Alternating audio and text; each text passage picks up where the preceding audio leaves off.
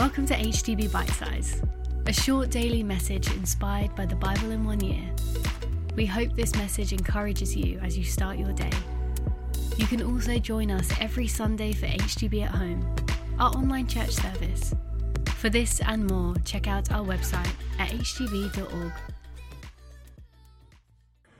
In the Bible in 1 year today, we are reading from Psalm 101. And from verse 2, it says, I will be careful to lead a blameless life.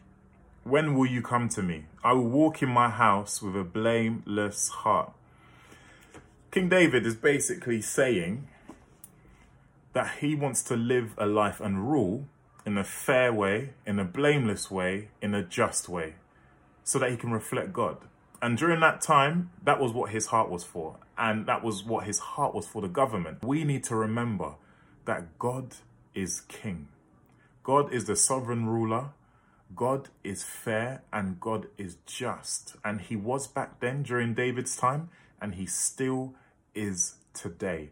And that is our hope for our country. That is our hope for our nation. And that is our hope for this world.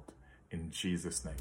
You can also join us every Sunday for HTB at Home, our online church service. For this and more, check out our website at htb.org.